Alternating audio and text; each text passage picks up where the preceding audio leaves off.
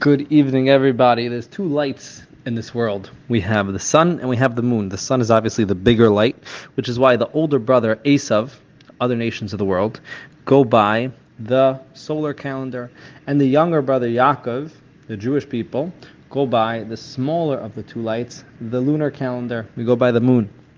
Now, there's two very distinct differences. The sun is only visible during the day, and it lights everything up, which shows that Esav, other nations, have power and have influence and have everything in this world. However, in the world to come, during the nighttime, they have nothing. You can't see the sun at all.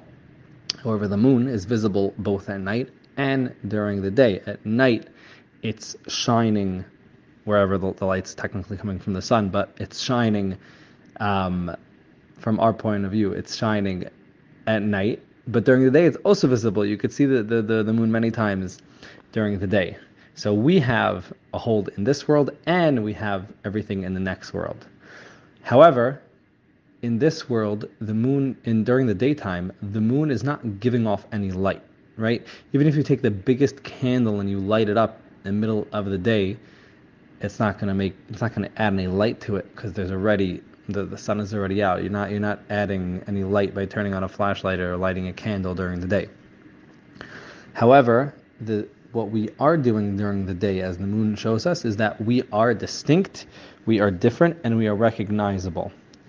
And not only that, even if we're not going to start ruling the whole world. That's not what we're here to do. We're not here to rule the world, but the world does recognize, and throughout the generations, you see tzaddikim and big people in the Jewish nation are taken to be officers, to be in charge, to be consulted with, right? And one thing that we could see right now, which is something that we can always see, however, in times of tragedy and times of war, we see it all the more so, which is what ultimately is going to bring our redemption, is that we come together in the most beautiful way, and we are very, very recognizably different from the rest of the world. The way that we respond, the way that we celebrate life, the way that we come together, the way that we show support, that's one thing that makes us different.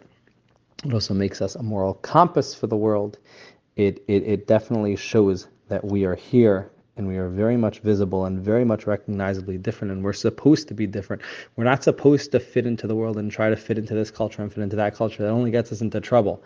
Ultimately, we need to stay different, and we need to be that shining light, which, even if we're not going to take over the world with the shining light, which we're not supposed to, but we're supposed to be there, and supposed to be very recognizably different, which everyone nowadays is doing on a very, very high level, which makes us all proud to be part of this incredible nation. We should all be able to stay different in the most beautiful way, and to be the guiding compass for the world, and to be able to shine each in our own way. We each have what to offer to the world, and by coming together and having peace and keeping that separation, we'll ultimately be able to all experience with Hashem's, when Hashem decides, or she should decide right away, to give us the final geula, we should all be able to celebrate together. Everyone should have a beautiful night.